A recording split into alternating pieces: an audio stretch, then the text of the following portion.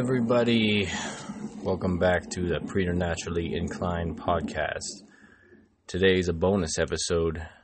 Today is April 30th, Walpurgisnacht, or Walpurgisnacht. Today's episode will all be about Walpurgisnacht, its origins, its meanings, and its various roles within cultures. Let's start from the beginning. Why is it named Walpurgisnacht, or Walpurgisnight?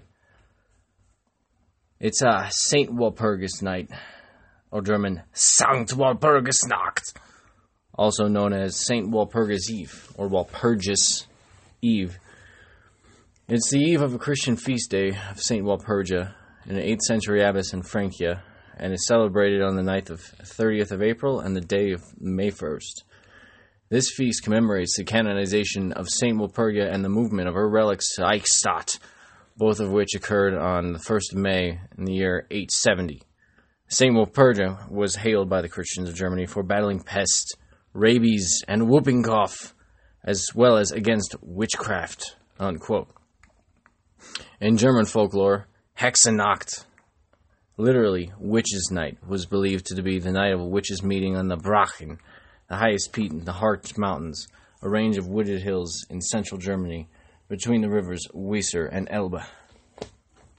And to further illuminate a bit on what this all means, I'm going to read from J.G. Fraser's book, The Golden Bough.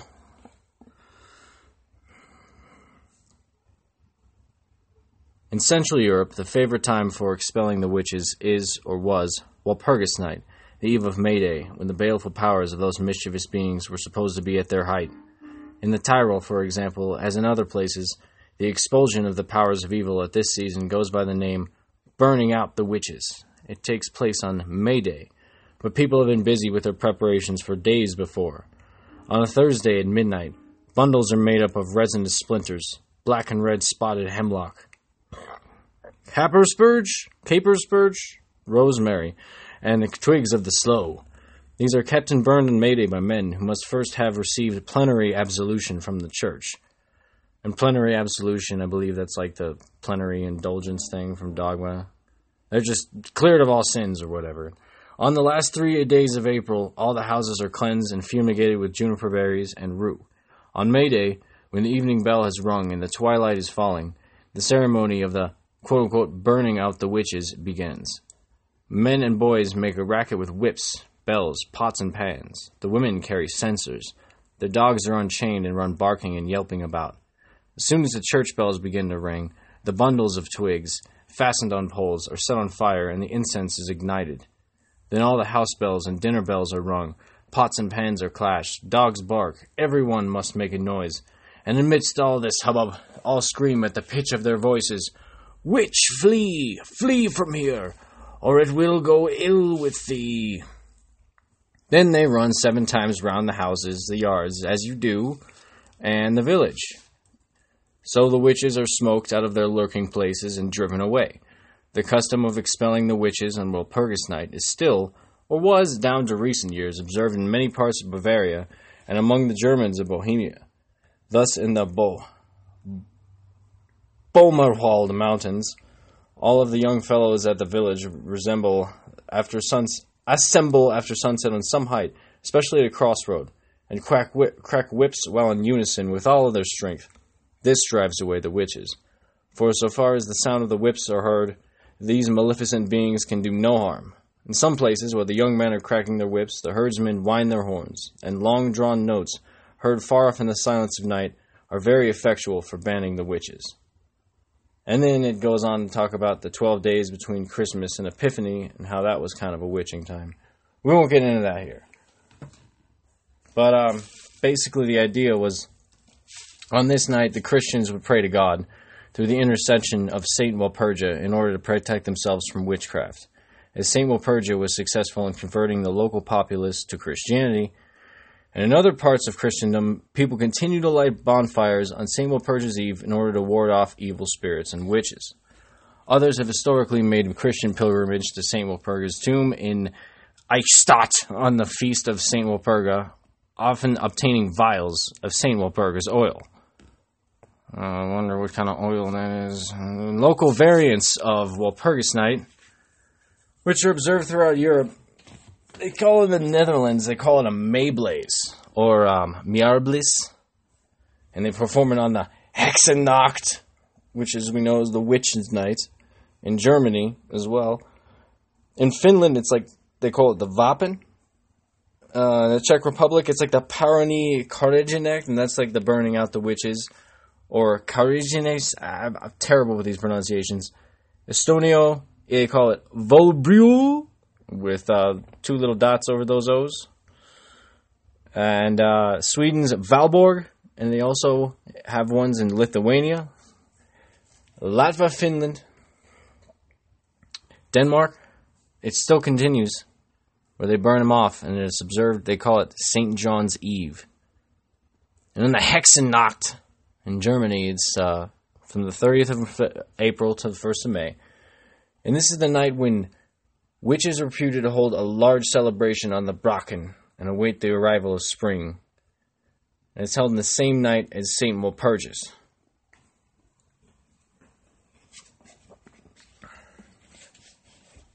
Right now, I'm going to read a little bit more from the J.G. Fraser, where he mentions this exact thing. This is related to the chapter in his book of the Beltane fires. And it says a bit more of how... Well, we'll get more to the Beltane parts in just a little bit. What's interesting about this, too, is they mentioned the Brocken Spectre.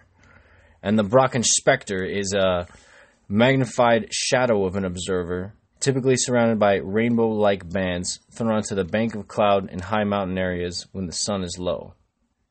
And it was first reported in the Brocken. I couldn't find too much else on that. Then they mention Goethe. He's mentioned in Goethe's Faust Part 1. And they mention it in Bram Stoker's short story, Dracula's Guest. And so, a lot of the things that'll happen throughout history, a lot of things that happen throughout history about this day, for example, is a lot of huge fires were lit. So, like, a lot of northern coastal regions of Germany, they still light fires all the time when they're coming of May.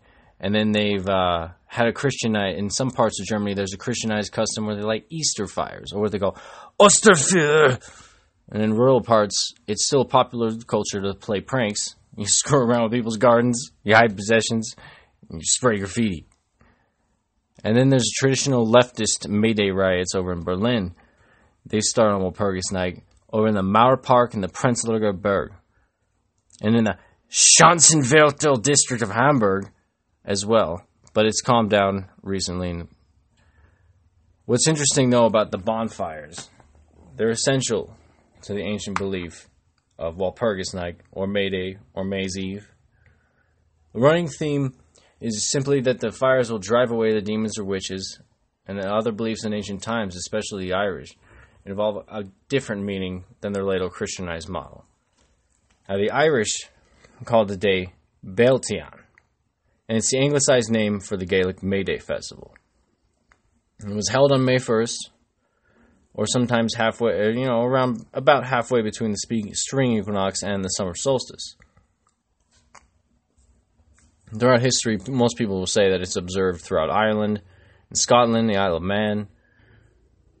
And in Irish, they call it La Beltane. In Scottish Gaelic, it's La Beltane. I'm murdering the pronunciations. In Manx Gaelic, it's La Beltane or Belding. It's one of the 4 Gaelic seasonal festivals. Samhain, Imbolc, Lugnazad are the other 3. And then they mention Welsh Caelan Ma here as well.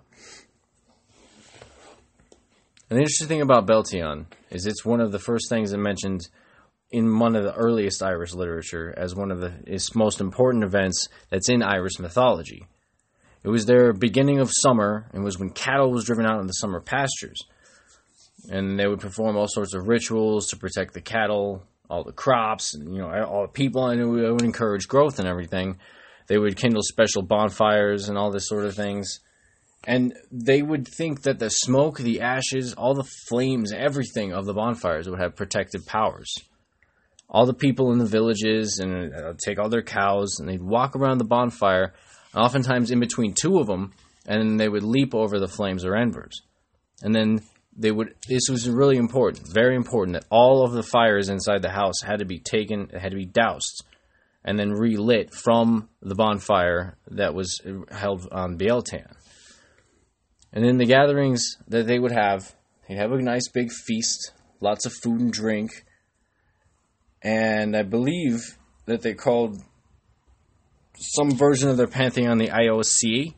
That's a terrible pronunciation. They would decorate all their doors, all their windows and byres. I'm not sure what a byre is, with yellow mayflowers. And maybe that was because the yellow mayflowers it evoked like a fire kind of a thing within the mind.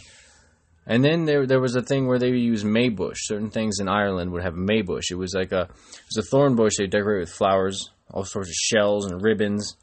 And they would visit holy wells. They would gather dew off of that specific bush, or nowadays people say off of any plants, and it would help with beauty and youthfulness if you wash your face.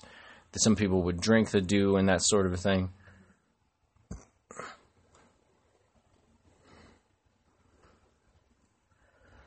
And for the most part, recently, a lot of these festivals have died out. And, I mean, people have been reviving them kind of as a cultural event. A lot of neo-pagans, Celtic neo-pagans, a lot of Wiccans, they observe it nowadays, or something similar to it, and they call it like a religious holiday. I mean, Anton LaVey in the Satanic Bible mentions it as one of the two most important holidays besides your own birthday, which the two most important holidays he mentions are May's Eve and All Hallows Eve. The Church of Satan, LaVey's own personal brand of Satanism, was founded on May's Eve, 1966. So it brings us to kind of how the ancients would mark their festivals, mark their times throughout the year. Their 4 Gaelic season festivals, they had, of course, Samhain, which was your Halloween, which was obviously October 31st and November 1st, that kind of a thing. Imbolc, I'm just mangling that, the 1st of February. Bealtaine, the 1st of May. And Lugnazad, which was the 1st of August. Bealtaine was generally the beginning of their summer season. So it was the way that they viewed the world, where the fires would bring in a healthy crop, a healthy harvest, and everything like that. And the interesting thing about people having to evoke, using the fire, having to kind of drive away the dark spirits or drive away the witches or anything that they would consider, any kind of fairy folk or anything they would consider would injure their crops. It was necessary for their survival. So these need fires, as they're called, are summoned up from a pretty heavy area. As we talk about, the oldest mention is in Gaelic Ireland. And in the early medieval texts, San Cormac and the Tomac Emir, Bealtaine was held on May 1st and marked, like I say, the beginning of summer. And then they would have the 2 fires created with great incantations, and they would have the cattle go between them as a way of purifying. And then there was a historian, Geoffrey Keating. He would say that there was a great gathering at the hill of Uisneach, or Uisneach, I have no idea how to pronounce that word, each Bealtaine in medieval Ireland, and they would sacrifice to a god named Baal, or Beal, or Baal. 2 bonfires would be lit in every district. Cattle would be driven between them to protect them from disease. No reference to the gathering is really in all of the ancient works. But one of the medieval scholars, Dionas Dindasinkas, talks about a tale of a hero. He would light a holy fire on Uisneach, and it would blaze for 7 years. And some people believe that this may be, actually, a specific author, Ronald Hutton, believes this may be a way to preserve tradition from Beltane ceremonies in that area. He continues to say that Keating, or his source, may simply have conflated this legend with the information in Santa's Cormac to produce a piece of pseudo-history. But excavations at Usenak in the 20th century found evidence of large fires and charred bones, showing it to be ritually significant. An interesting thing about bonfires, they've always stayed in a big, big part of the history of it. Like we say before, all of the candles had to be completely eliminated. All of the bonfires had to be, all the hearth fires had to be turned out before a bonfire was lit, and it was always on the top of a hill. Ronald Hutton writes, quote-unquote, and I quote, to increase the potency of holy flames, in Britain at least, they were often kindled by the most primitive of all means of friction between wood. And John Ramsay described Scottish Highlanders having to kindle a need fire, or what was called a force fire, at Beltane. These fires were deemed sacred to these cultures. And even more references to the driving cattle between two fires, almost 1,000 years before, was still practiced in most parts of Ireland and Scotland. And a lot of times they'd be driven around them or made to jump over the flames or the embers. And then the people would do the same. And then on the Isle of Man, they had to make sure that the smoke would go over the cattle. And then after the celebration, a lot of people would daub themselves with the ashes of the smoke, or the ashes of the fire, rather, sprinkle it over their crops and livestock. The torches would be taken home, they'd be carried around the house, and then a lot of these torches would be used to relight the fire on the hearth. And when you look at all these rituals, it makes perfect sense that they saw the fire as having a protective power. The similar rituals of May Day, and over in Easter, in a lot of customs, and in Midsummer, in a lot of these, are similar. And Fraser had a good point when he mentions how the fire rituals, they're kind of like an imitative or sympathetic magic in a way. They would burn away, I guess you could say, the demons, burn away the casts of everything that they had wrought from the past year and bring it anew. And by spreading the ashes, they, without their knowledge, not necessarily, I'm sure they knew, but without their knowledge, was actually increasing something for the soil that it may have lacked. So it actually did help their crops scientifically even. Another big part of Walpurgisnacht, and you guys better be collecting on this tonight, is food. They'd always have food at the bonfire, and they'd have rituals involving all of that food. There was Alexander Carmichael. He had wrote one time that there was a feast with lamb, and the lamb was sacrificed in the old days. And Thomas Pennant also had said that in Perthshire, a caudle made from eggs, butter and oatmeal and milk was cooked on the bonfire. Some of it was poured on the ground, kind of as like a libation sacrifice. Then everybody would eat the oatmeal cake, and they called it the Bannock Beltane, or the Beltane Bannock. And a bit of it was offered to the spirits to protect their livestock. One bit to the horses, one bit to the sheep, and so forth. And a bit was offered to each of the animals that might harm their livestock. They had given it one of the fox, the eagle, and all that, and then they would drink it at the end. 18th century writers would say that in Scotland there was another ritual involving the oatmeal cake. The cake would be cut, and one of the slices marked with charcoal. And then they'd put the slices in a bonnet. Everyone would take out one, and they're all blindfolded. And one guy, he said that whoever got the marked piece, you'd have to jump through the fire 3 times. Another guy said those present pretended to throw him into the fire. And for sometimes afterwards, they would speak of him as if he were dead. And what he had been quoted as saying, quote, "This may embody an actual memory of human sacrifice." Or a memory of actual human sacrifice, rather. I mean, it's probably just symbolic. And then another one, kind of like burning someone in a fire, was done at the spring and summer bonfire rituals in other parts of Europe. So now we get into the floofy-doofy, maypoles and yobi-doopy-dappa. And a lot of things about this holiday, you think, well, people dance around maypoles. A lot of naked fat chicks dance around maypoles, and I'm down. Sign me up. Just like in that other one. That one podcast. So, flowers and May bushes were definitely a huge weird part of the whole thing. They'd have primrose, rowan, hawthorn, gorse, hazel, marsh, marigold. They'd put all of those at their doorways and their windows. And this was always in like the Isle of Man, Ireland, and Scotland. Loose flowers are just thrown around at doors and windows, and they were made into bouquets, garlands, crosses, all that sort of things. They tie them to cows. They tie them to equipment. And I think they really enjoyed those burning yellow flowers. I think it really kind of reminded them of fire. And a lot of the customs are found in very similar ways all around Europe. And then the bush. The bush that a lot of people would gather dew off of.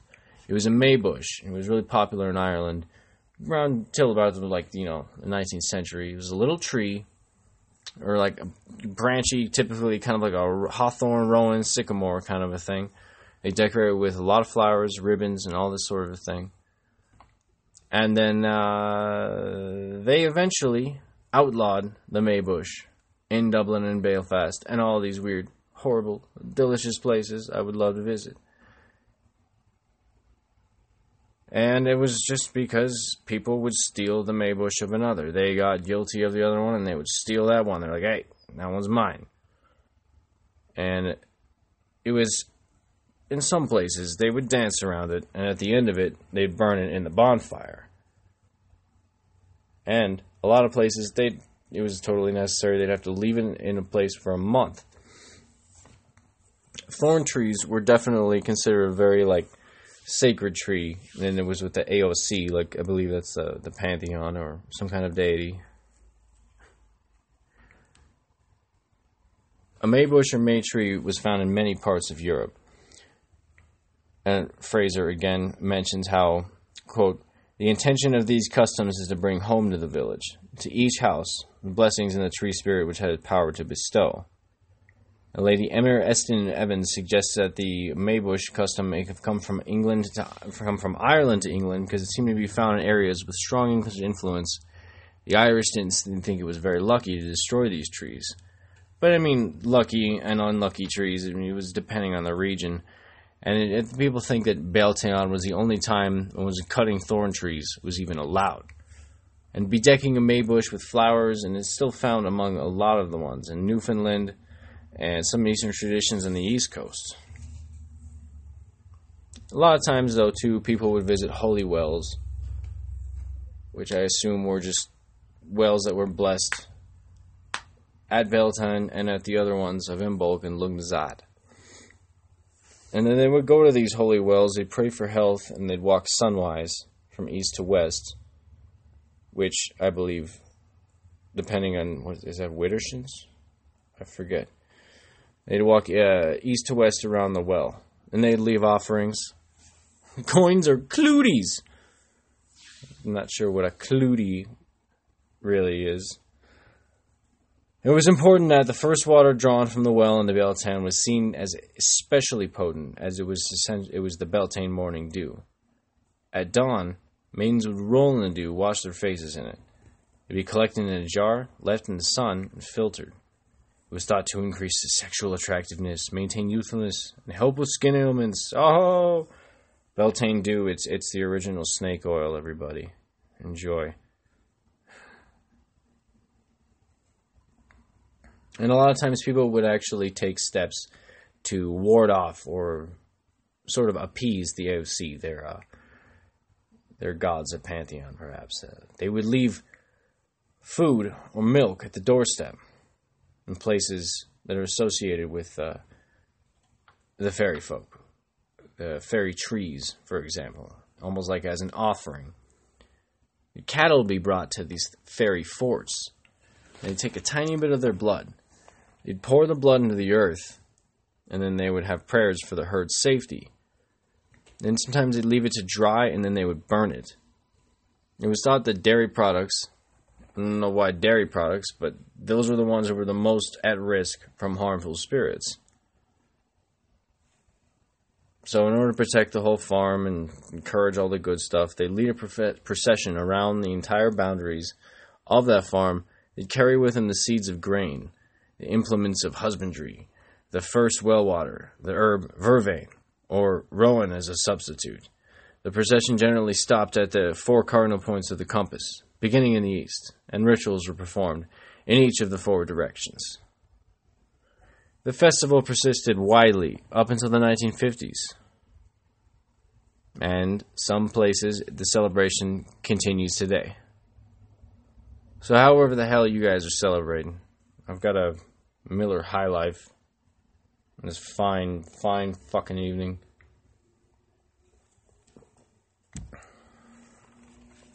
And I thought we'd be able to end this off with an ancient ritual. And as much as I could find from that hoary omniscient tome, the internet, couldn't find a real simple short one. So here's a little poem, or I guess lyrics technically, but the ritual author claims is a ancient Scottish craft song. It's from http:// www.sacredtext.com/BOS 110.htm. I'll recite it now as a tribute to the ritual that time did not allow me to perform tonight. So here goes. Walpurgisnacht, Walpurgisnacht, the time is right, and the ancient powers awake. So dance and sing around the ring, and Beltane magic awake. Beltane magic make. Walpurgisnacht, Walpurgisnacht, upon the eve of May, we'll merry meet and summer greet forever and a day. New life we see in flower and in tree, and summer comes again. Be free and fair like earth and air, the sunshine and rain. Walpurgisnacht, Walpurgisnacht, upon the eve of May, we'll merry meet and summer greet forever and a day. As magic fire be our desire to tread the pagan way, our true will find and fulfill as dawns a brighter day. Walpurgisnacht, Walpurgisnacht, upon the eve of May, we'll merry meet and summer greet forever and a day. The pagan powers this night be ours, let all the world be free, and sorrow cast into the past, and future blessed be. Walpurgisnacht, Walpurgisnacht, upon the eve of May, we'll merry meet and summer greet forever and a day.